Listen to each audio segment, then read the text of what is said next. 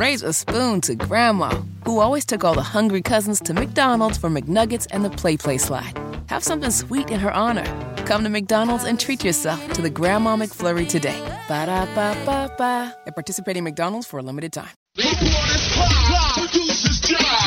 wanna be down with the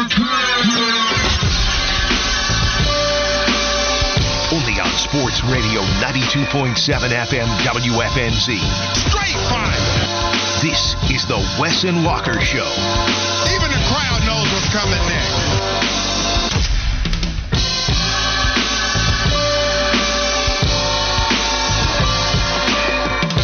It's Wes and Walker, Sports Radio 92.7 WFNZ. Josh Fitty Marlowe filling in once again. It's becoming his show, folks. He's going to take my name off of the show here soon. I can't get sick, or this thing is just going to be the solo Fitty show, and then you're going to take over 12 hours programming. We're here on a Wednesday, and you are still manning the entire show.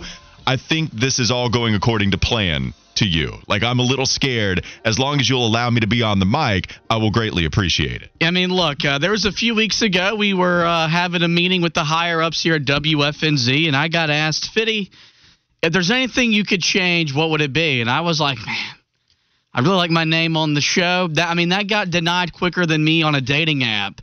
And then I started going to work, and I started my plot.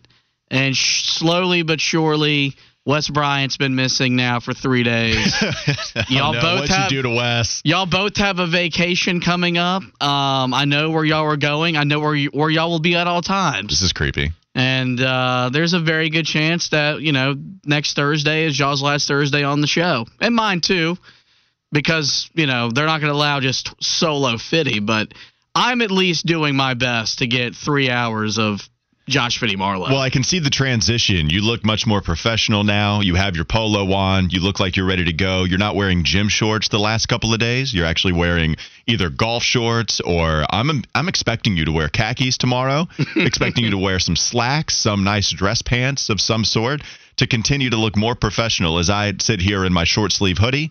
And then you can just go to the boss, higher up. Hey, look, I don't think this is how people should be dressing. And you point to me. Once you go into the studio, I don't think this is how people should be acting. And sure enough, your plan is going to come to fruition.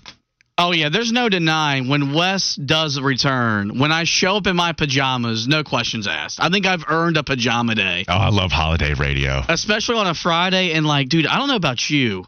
It got cold. And then it's gotten cold. I walked outside this morning, didn't check my phone to see how cold it was. It was 29 degrees when I got in my truck at 8:30 to come to work, and I was standing there in shorts and a T-shirt. Yeah, well, I even, me being as dumb as I am, forgot my coat. I walked out. I was just going to walk outside real quick. I had to go to another place to record the podcast because of construction going on at my house. And so when I recorded, I was like, wait, I left my jacket at the crib, and now I can't go back and get it. And so I'm just going to continue to roll on into the office. And it's cold. And so I look ridiculous because I know people will judge other people for not dressing according to the weather. And if you got a T-shirt on and it's 30 degrees and then you just kind of look at them and sneer, I don't know what you're doing. Let's dress warm. Just go ahead and dress how the weather is out there. And now I'm that guy that didn't do it. I did want to ask this question before we really get off of the bus because I was reminiscing, and I don't know why I have so much fun reminiscing on this particular story, but I do. Before Colin left the studio, we were talking about going to UNC Wilmington team camp. When I did that, when I played for Bunker Hill, shout out to Catawba County, shout out to Claremont, Catfish, all that. When I played at Bunker Hill, we went to UNC Wilmington team camp.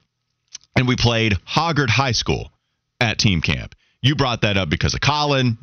Apparently Hoggard got beat in badly here, Fitty. Why was Hoggard a part of the conversation? They lost their state title game over the weekend. The last time I saw the score, it was 42-14. Okay, so you brought that up for, rough night for Colin, right? The joke, we get the idea. But it reminded me of an absolute beatdown that we suffered at the hands of Hoggard when I played Stillman White in high school. The Stormin' Mormon playing at UNC, a guy that came back after taking his mission trip, came back and played for Carolina. Did he win a championship? Did he get close to one, Fitty? Oh, God, I can't remember if he was on. He was not on the 17 team, so no. All right, but he had played quite a bit. And so it reminded me of getting beat down every single time that we played a game. My coach at the time thought it was a good idea. Here we are, 2A Bunker Hill High School. Hey, we'll just lift this team up. We'll put them in like 3A, 4A, whatever it was, because if you play better competition, you'll be a better basketball team. Playing up, man. This is how you get better. Well, we got killed every single game by 20, 30, 40. And the first game that we had at camp is when we realized, oh, this is going to be a real problem. And that's when we played Terry Sanford, who at the time got to back-to-back state title championship game appearances. I think they might have won one, but they went back-to-back. And so we actually win the tip somehow. I grab the basketball. I'm ready to go. All right, let's start off team camp.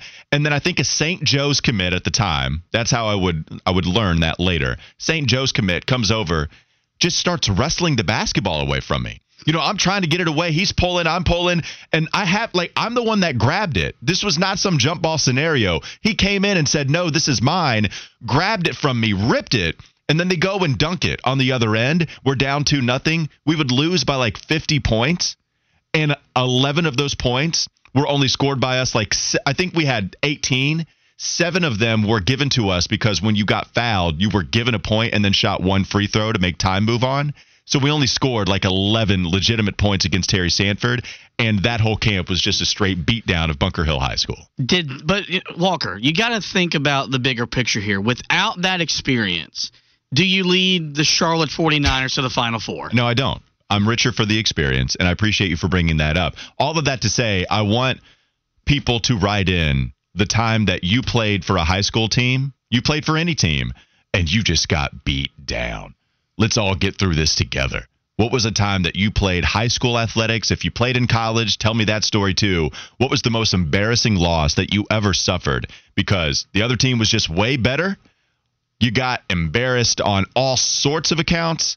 I want to know on the Carolina Men's Clinic text line, 704-570-9610. What memory does that bring up for you? 704-570-9610. Okay, Wes isn't here, but we still have to do War Cry Wednesday. I did not forget. Let's do that, and then go ahead and open up the doors and pull up to the scene here. Fitty, you ready to go? Let's do it. All right, everybody at your cubicle, if you want to do a whisper, if you just want to yell, if you want to be at the intersection, you know what time it is. Wednesday, Wes and Walker. Despite Wes not being here, we still do not ignore the War Cry Wednesday. Let's set it up. 1, 2, 3.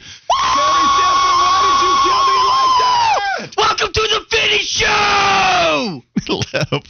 Open up the doors, Fitty. We look good getting off the bus. I got something to say. Damn! Kick it! I can feel it. Seminole Lloyd said 89-0 in football. That other team was a lot better. Yes, I would say so. Thomas said, I'm a senior. I'm senior at Hickory Ridge. We lost to Wes's Chamber squad 63-14 in football this year. Oh, I'm sorry, Thomas. I don't play football, but I was at every game this year, and we went 3-8. Willie P wrote in, anytime we played DeMatha, it was a rout. Think one of the games was a 50-burger scenario. Yeah, we're getting a lot of texts just reminiscing on the beatdowns people took when they played high school athletics. Panthero said, Northwest versus A.L. Brown, 1999. Trojans went down that night, 97-0. Nick Maddox rushed for like 6 touchdowns, and I don't think we tackled him one time all game. 97-0. Almost 100 to Goose Egg. That's tough, buddy. I appreciate you sharing that with us. 980 said 1993 South Mex soccer game got beat down by Providence in the state quarterfinals, and I was there. I was a part of the team. It was great. I guess being there, too, even having some of these stories to tell, it is fun despite you being on the embarrassing side of it all. We'll read a few more. We're getting a lot of text messages on this. 803 said, we were getting beat by 40 at halftime versus Chesterfield, and it was so bad, the coaches didn't even give a speech. We just sat behind the visitor stands pretending to use a traffic cone, smoking a bong. Yeah, that's what you have to do sometimes. They were smoking that spin. Yeah, 704 also said 97-0. Maybe they played on the same team. You guys link up.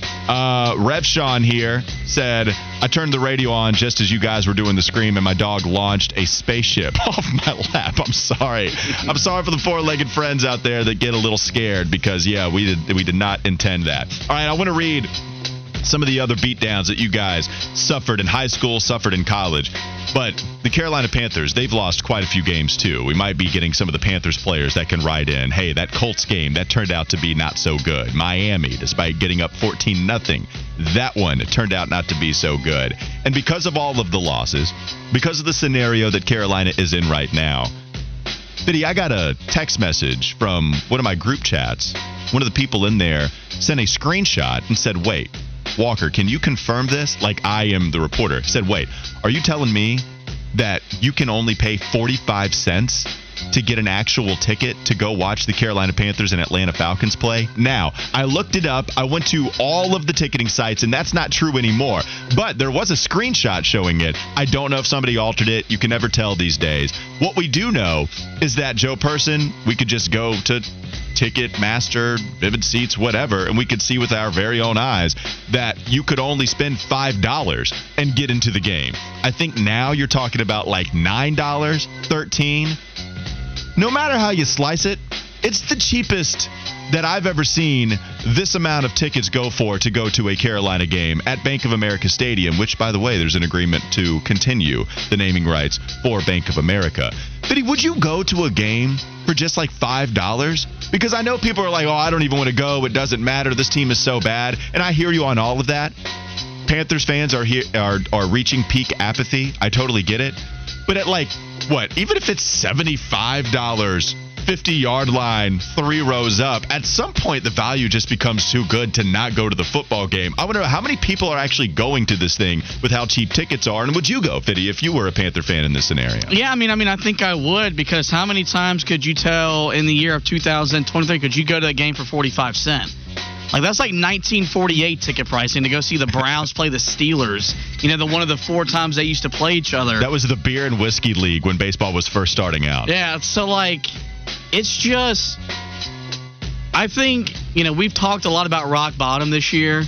That's how you know you're getting rock bottom. I think that's a good point. Like, you know, we're at a point now where, like, people that invested money in these tickets, more money than they are going to get back for them, they're willing to sell them off for as cheap as 45 cents or $5 just to get rid of them, because it's not worth their time, their effort, or their money to go watch this team play. And it's really sad, man, because even when the Panthers have had down years here, it never felt this collectively like morale was down, and that's where we are. I have not seen this fan base in the 27 years it's been here this apathetic towards its football team, and that's where it is right now. There are a few things that are adding to this. It's the prolonged losing. If this was the first year, then we wouldn't be so used to it. That's happening, though, now. Now it's even worse than the 5 wins that you were getting, the 6, 7 wins that you were getting last year and a few years back. But now it's even worse.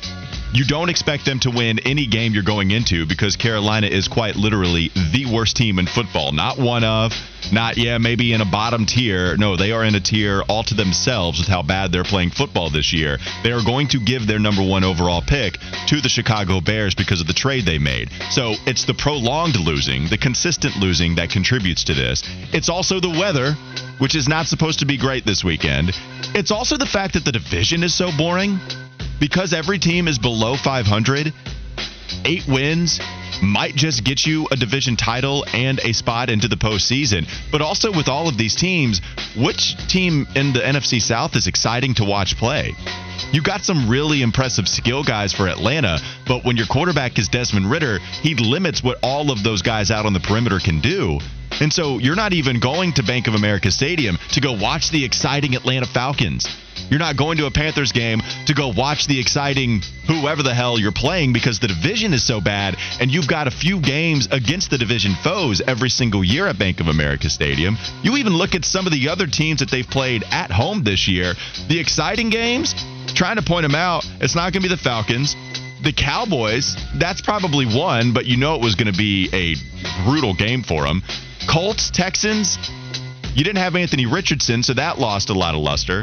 You got to go see them play against the Houston Texans. C.J. Stroud, exciting, but that only brings people pain with how well he was playing at that time. Minnesota, New Orleans, okay, those aren't necessarily huge draws. All of that together, Fitty, it amounts to, all right, here we are with 1 month left to go in the regular season. Give me $5 and you can get into Bank of America. Yeah, it's brutal. It's rough, man. All right, so here we can try to look. I like how we're trying to bring some positivity every now and then, but we're doing so in the, hey, remind me of a time that you played a team sport and you got trounced by the opposition. We have a bunch of texts to get to, but I love all of them. I love every single one of these because people are having fun going back to the time when they got the beats with one of these teams that they played in high school or in college. We'll read some of these other text messages on the other side of the break. I also want to know, what close call decisions for the Panthers this past offseason would you have changed knowing what you know now? Trading up to number 2, trading for DeAndre Hopkins, some of the scenarios the Panthers really could have been in. Would you have wanted them to make a different decision knowing what you know now? We'll get to plenty of those on the other side. Wes and Walker, Fitty filling in once again, Sports Radio 92.7 WFNZ. Raise a spoon to Grandma, who always took all the hungry cousins to McDonald's for McNuggets and the Play Slide. Have something sweet in her honor. Come to McDonald's and treat yourself to the Grandma McFlurry today. Ba-da-ba-ba-ba. At participating McDonald's for a limited time. Life is so much more than a diagnosis. It's about sharing time with those you love, hanging with friends who lift you up, and experiencing all those moments that bring you joy. All hits, no skips. Learn more about Kisqali Ribociclib 200 milligrams at KISQALI.com and talk to your doctor to see if Kisqali is right for you. So long live singing to the oldies, jamming out to something new, and everything in between.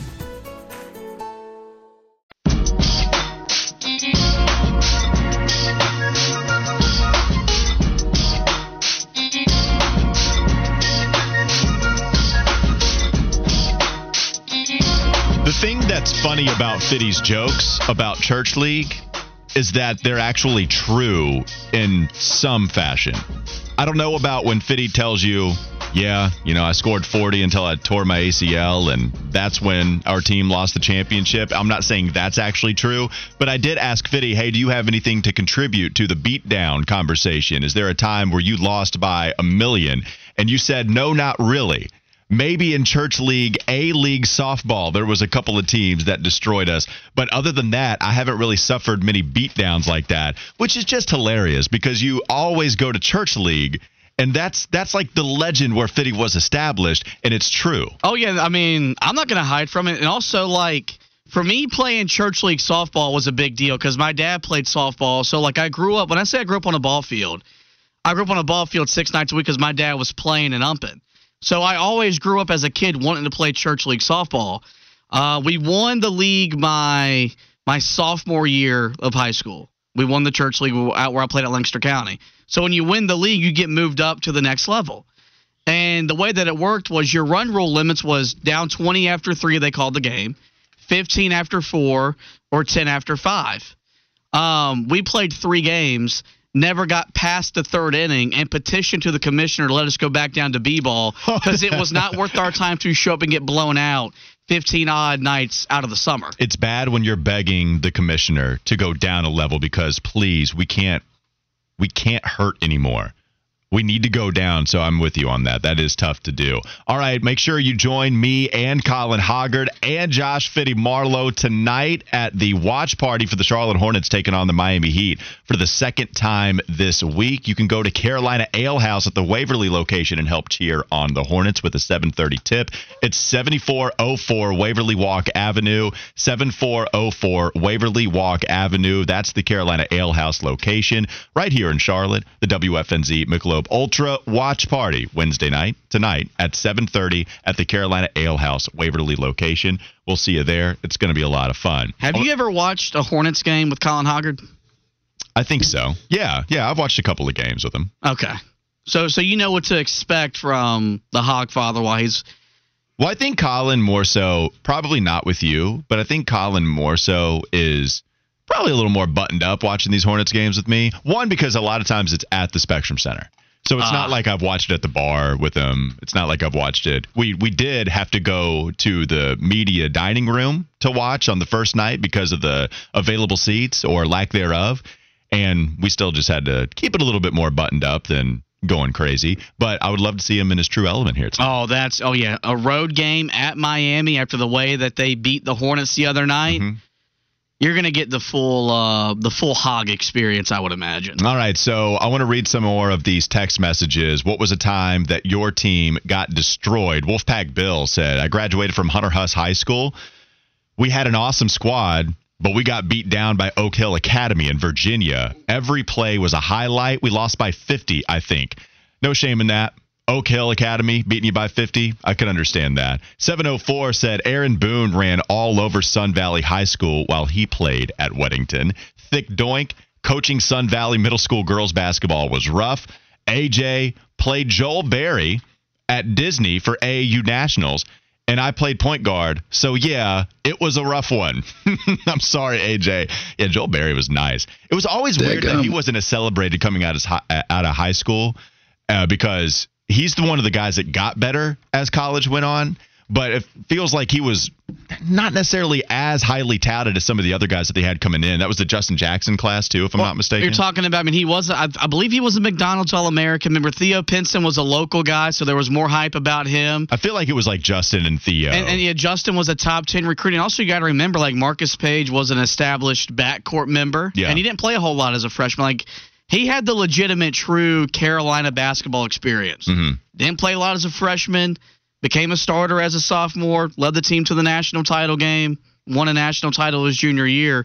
I can remember that because I didn't know when he got on campus that I was going to, he's going to be one of these guys that I'm going to love for the rest of my life. Yeah, it felt like an underground type of prospect where I was on him before everybody else got onto the band that got big, and it wasn't even like that. There's at least no in my better circle. feeling than when you know a guy's going to be good before everybody else. That's true. That's a really good point. Sam from Greensboro said, my sophomore year playing at Guilford College, we lost 90-60 to Davidson. This is a real stat. You can look it up. Yeah, I bet so. 30-point beatdown to Davidson. I could see that. Rodney from Charlotte, the worst beatdown in my life. I was an art student at North Carolina School of the Arts in Winston-Salem. We had what we called a basketball team. It's already great. We played all of the high schools in the area, and the worst beatdown ever was a loss to Carver High, 135 points to 35. I thought Carver High was Pharrell's co-host on Sports Grid. I like that. 135 to 35. Imagine a group of artists and musicians playing against grown men with beards who had been held back for 4 years. I love that one. Rodney, I apologize for your pain, but I'm glad it made for a great story. I absolutely love that story. Somebody had a game against Ryan Harrow, Jarrell Eddy. So played against Cannon High School in basketball. We got beat 92-20. God, these are bad. These are bad. Where's the sportsmanship gone in high school athletics? I love all of these stories. And then we got to the ticket conversations where people are writing in, yeah, man, you can expect a lot of Atlanta Falcons games, or a lot of Atlanta Falcons fans at this Bank of America Stadium this weekend. That's going to be the toughest pill to swallow. Like, I think when Minnesota comes to town, you know that their fans are going to travel because it's already butt cold in Minnesota in October. You know, when the Cowboys come to town, it's going to be, AT&T Stadium at Jace. But like when the Dirty Bird fans show up, that's the one where I think as much as any NFC South team, that's the hardest pill to swallow. All right. We really, I guess this is why we're not playing professionally. I guess this is why we're not playing D1 somewhere. But there are a lot of people listening to the show that have some rough experiences in high school. My last one I want to read is from Panther Bo. He said, sophomore year high school conference golf tournament. Made a 13-10 cup style on a par 3 to finish dead last individually and benched for a remainder of the season. That's tough because you don't get to start the rest of the way. That's brutal, man. Panther Bo, I apologize.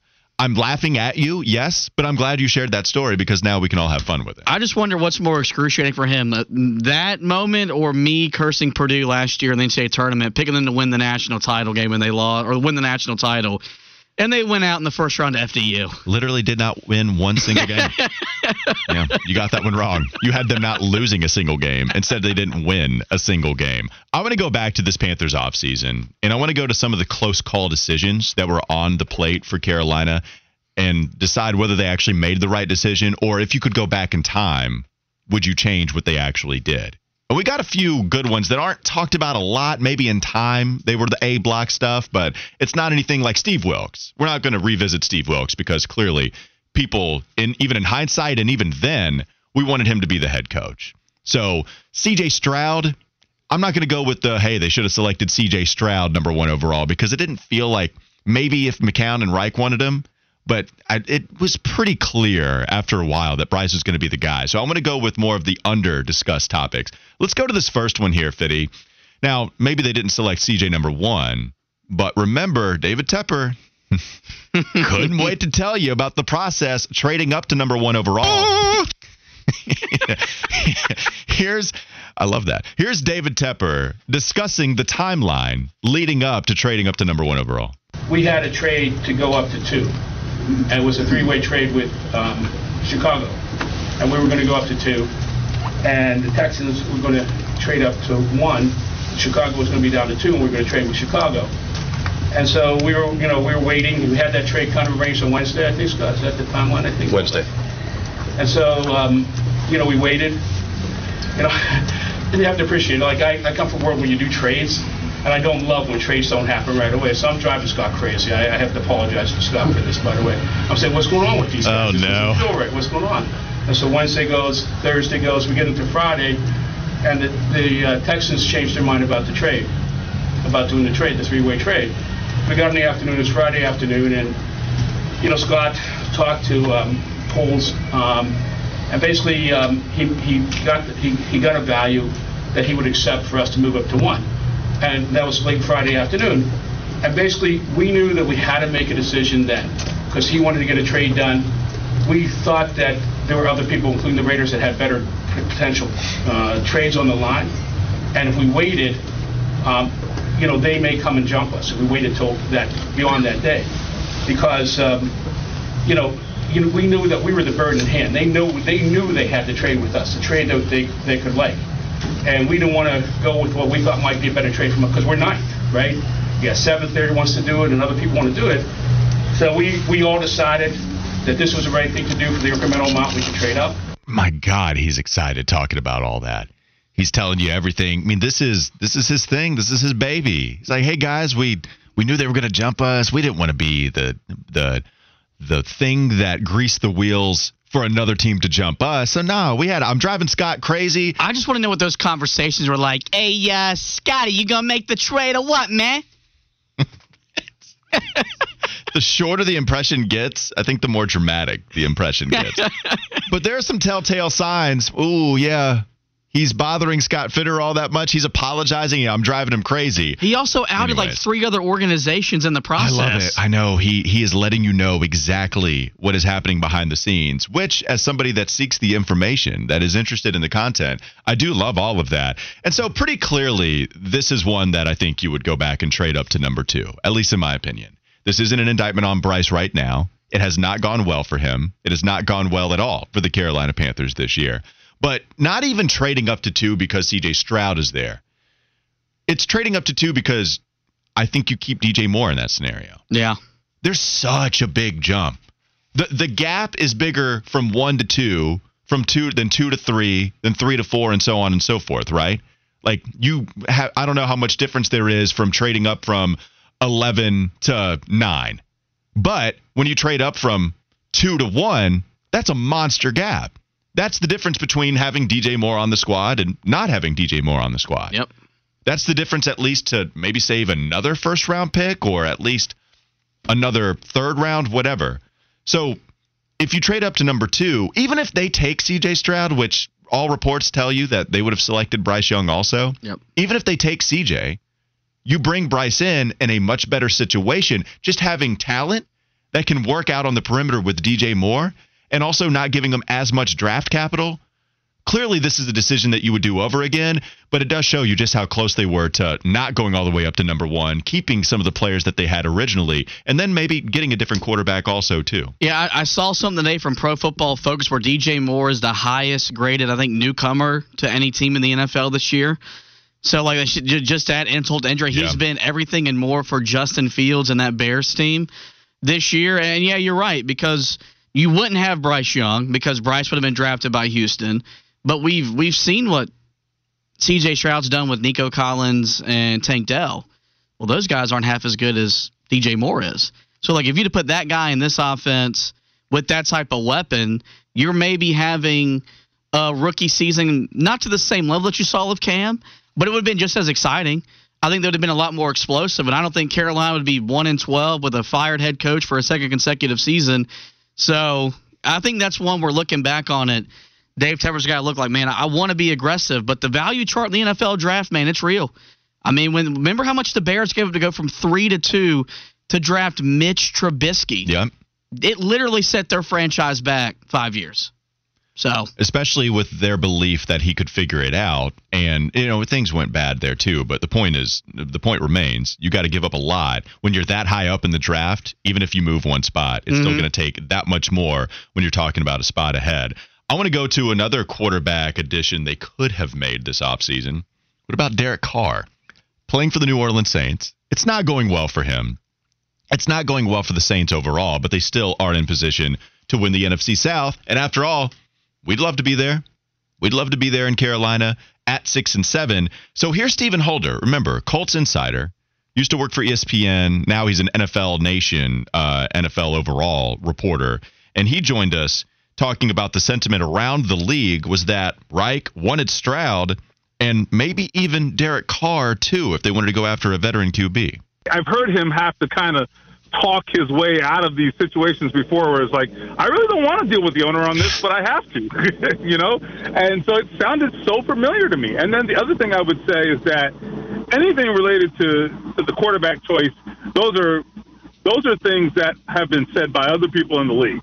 Did not come from Frank Reich in particular, but I do think that sentiment is out there, that belief is out there. And that's what people in the league That's what a lot of people in the league believe, is that they had their mindset in someone else.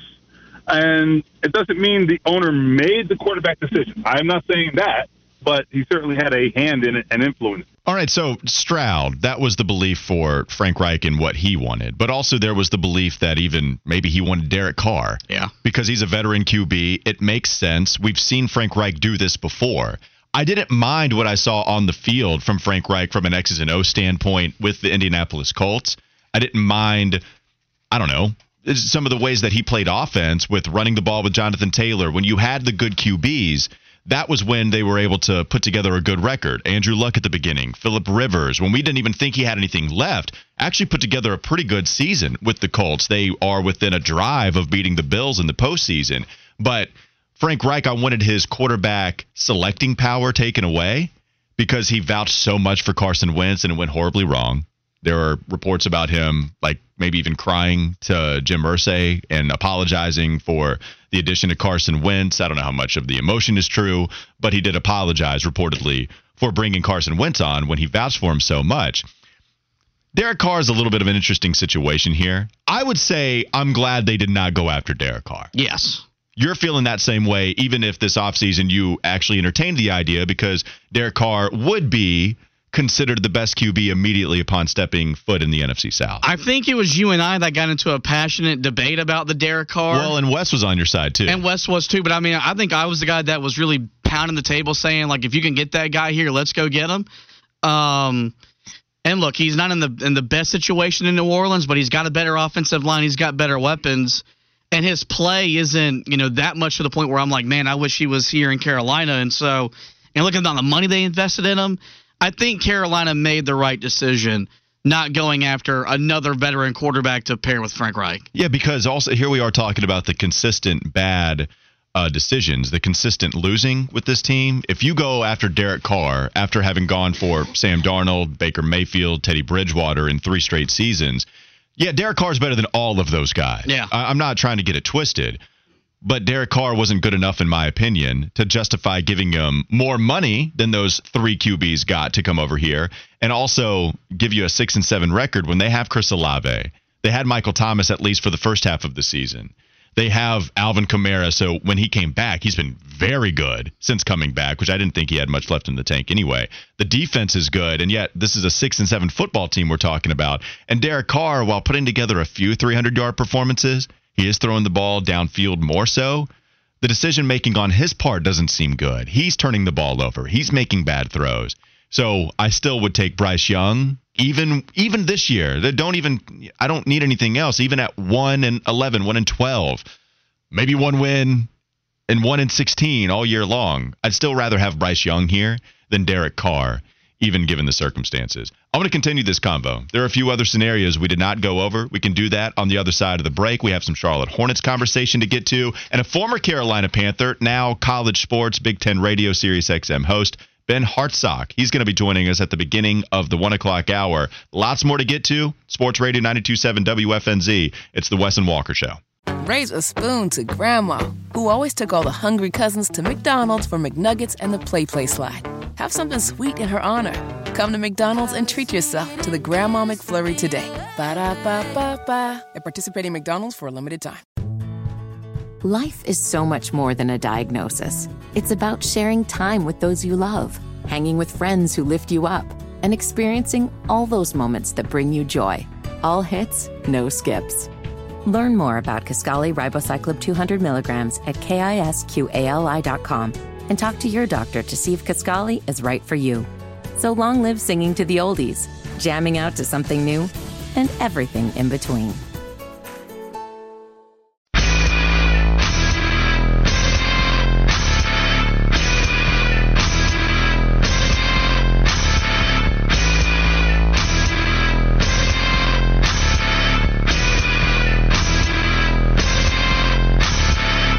Wes and Walker Sports Radio 92.7 WFNZ. Josh Fitty Marlowe filling in for Wes Bryant. Hope to have him back by the end of the week. I think right now the plan is to bring him back Friday. Going to be out again tomorrow. So almost a full week. The other thing we need to do here, I feel like because we were in Boston, we also have Christmas vacation breaks that we're going to be taking. Wes is out because he's feeling ill. So like now, there just haven't been enough times for us to, as a show, celebrate in some of the punishments that we have to go through because of the street turkey wheel of death. Isn't working with me alone just a big enough punishment for you? Flounder is in the studio shaking his head yes. Flounder would know, I think, as well as anybody. No, it's not, Fitty. I'm not going to do that to you. You can be self-deprecating. I'm not going to insult you. It has been a pleasure working with you this week. But maybe we just do this in January. I don't want to keep pushing this off because we need to provide the people with the punishments that I promised them. It's also, in my opinion, I think it's a great way to kick off the new year. That's true. Just go ahead and punish ourselves for what's probably going to be another miserable sports season in the Carolinas. Yeah, that's true. So maybe we just kick off the year with that. Maybe that's what we do. I promise I'm not procrastinating. I promise we'll get through the punishments. But it's just everybody's out. I don't want to wear a Bumblebee costume without everybody in the studio. Yeah, I was hoping that Monday was going to be the Buzz costume day. I thought about it. I did. I thought about kicking us off because it feels like that's the punishment we should lead off all the other punishments with. Yes, that's the one I think I'm the most excited for.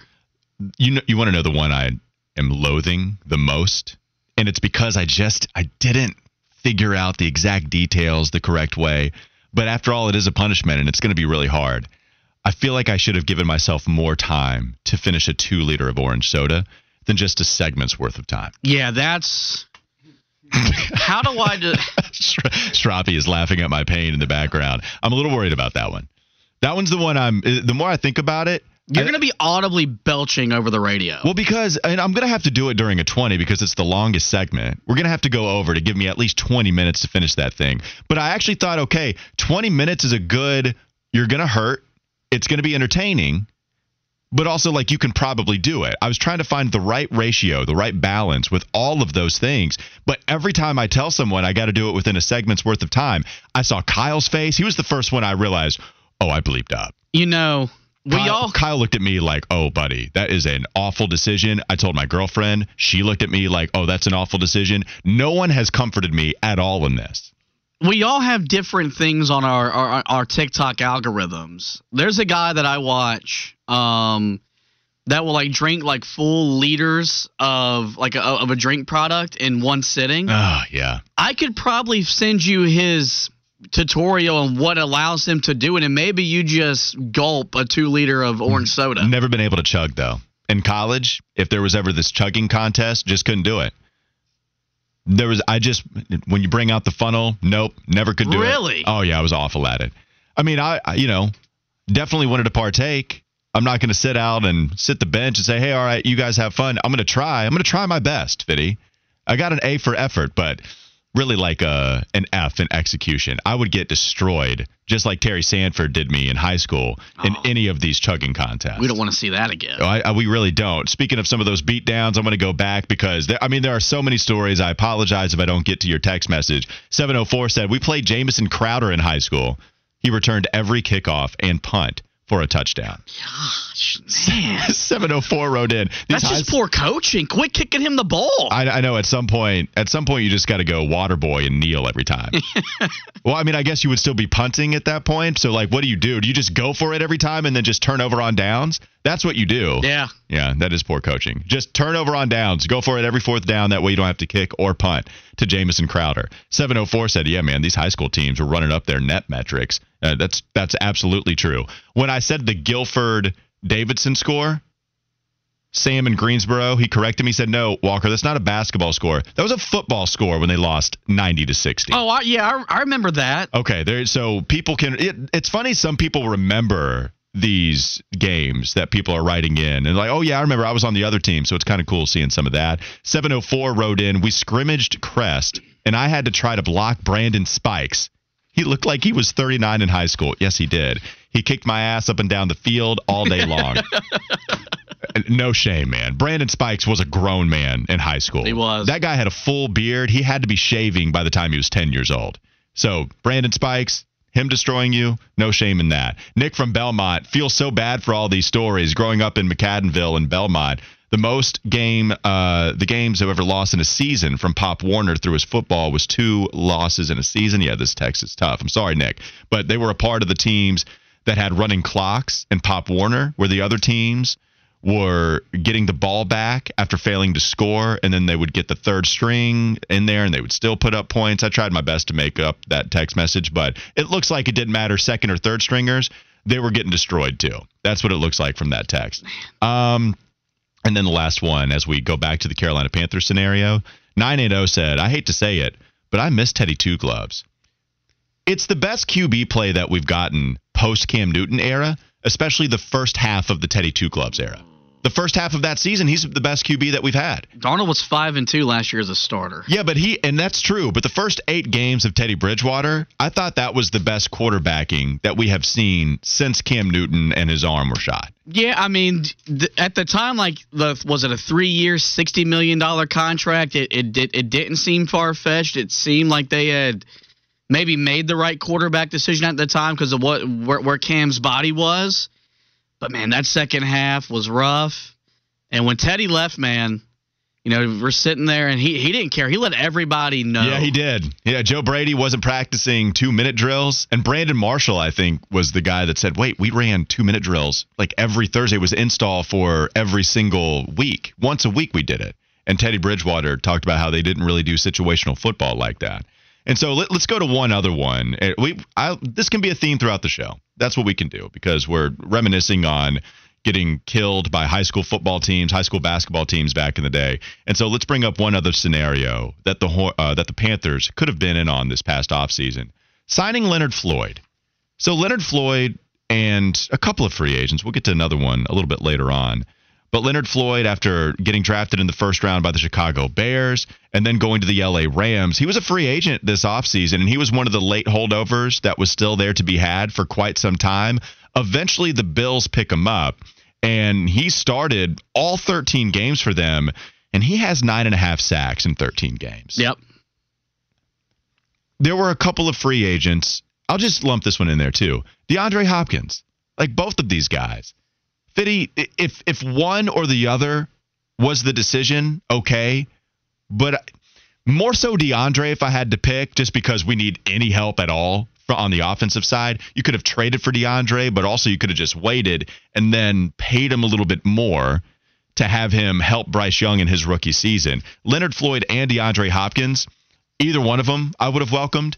More so Hopkins to help the offense, but it feels like they missed out on Leonard Floyd too because he was there to be had. I'm not going to pretend to know DeAndre Hopkins' stats off the top of my head. Well, since Will Levis has been playing, he's been helping Levis out quite a bit. And that was my point. I feel like his presence on the field has eased that transition for that rookie quarterback to where he's now maybe the quarterback of the future there in Tennessee. Here's my question with Leonard Floyd, because I think every host here at the station said in June and July, Scott Fitterer, you're in on every move. This guy's available. Go get him. And you look at the production, that production is very much warranted. Maybe Carolina should have went and got him. But do you think if they would have brought him in, that would have stunted the growth of Derek Brown and would have been worth it? Oh, I don't think it stunts the growth of Derek Brown. You think you're talking about the defensive tackle? You think that I just don't think. I'm just thinking out loud. Like does Derek Brown become the player he becomes if you put another guy opposite Brian Burns, or did Derek Brown take the onus on him and saying, "Hey, Burns ain't getting the job done. We like Marquise Haynes YGM, but I got to be more of a presence because he's elevated his play to a level that I didn't expect him to this year." Oh, I think it might even help him. It could. I mean, I'm just playing devil's advocate here. I hear you. I think it could even help him because it's just another guy you have to pay attention to. You have to pay attention to Brian Burns, even if you think he's been underwhelming this year. You still have to block him and account for him because he'll beat you on the outside. And we've even seen some pressures that he gave you against Derek Carr this past time out, even though people wanted more sacks from him. On the opposite side, Leonard Floyd over YGM, over even Justin Houston, who I thought was playing well enough. And he's been a fine enough pass rusher. But Leonard Floyd has been getting home a lot more because he's just younger. Yeah, man, I think that would just make this defensive line that much better. And here's a quote from Rick Spielman, former Vikings GM, now turned, I believe he's hosting a podcast now. I know he's on in media circles quite a bit. Rick Spielman said, Carolina's moving to a 3-4 defense under Avero, which means both edge rushers have to be a little more undersized. They have to have the quickness to get upfield. And they have that in Brian Burns, but YGM, he doesn't really fit the 3-4 edge rusher role. He's more of a 5 technique. So they have to go out and get another edge rusher to pair with Burns. Now, eventually that would happen with Justin Houston. But Spielman would go on to say the Panthers have a solid defense already. Plus, they've got an offense with a lot of young players that will help them grow. Yeah, that's not happening. But their defense will have to keep them in games early. In my opinion, Floyd is the best fit for their defensive scheme and team needs. So we talked about it a lot. Leonard Floyd was there. And he goes to the Bills. They're much more of a contender at the time, but it felt like we had a real run at him, and we weren't able to bring him aboard. So I feel like that's something that I would have gone the other way on, knowing what we know now. Yeah, I mean, I think it's just one of those where, like, you use, their own words against him. Scott Fitterer said you're in on every deal. Everybody looked at this guy and said, perfect fit, would elevate your defense to an even higher level than what it's even playing at right now. DeAndre Hopkins would have been, even though he's not the guy he was 5 years ago, would have been a number one target for Bryce Young. It's like when you're not making those moves, but you're in on every deal, you're not really in on every deal. All right, so let's go to Ben Hartsock on the other side of the break. He is a host on SiriusXM, talking college football, Big Ten, also played for the Carolina Panthers. That's what I really brought him on for, because he was a part of the transition from 2010 to 2011. A lot of people have made the comparisons of that 2010 2-win football team to what we're undergoing right now. So Ben Hartsock playing with a rookie QB in Cam Newton, playing with this Carolina Panthers squad as they were down and then got to the postseason. Let's hear what he has to say. Coming up next, Weston Walker, Sports Radio 92.7 WFNZ. Raise a spoon to Grandma, who always took all the hungry cousins to McDonald's for McNuggets and the Play Slide. Have something sweet in her honor. Come to McDonald's and treat yourself to the Grandma McFlurry today. Ba-da-ba-ba-ba. At participating McDonald's for a limited time.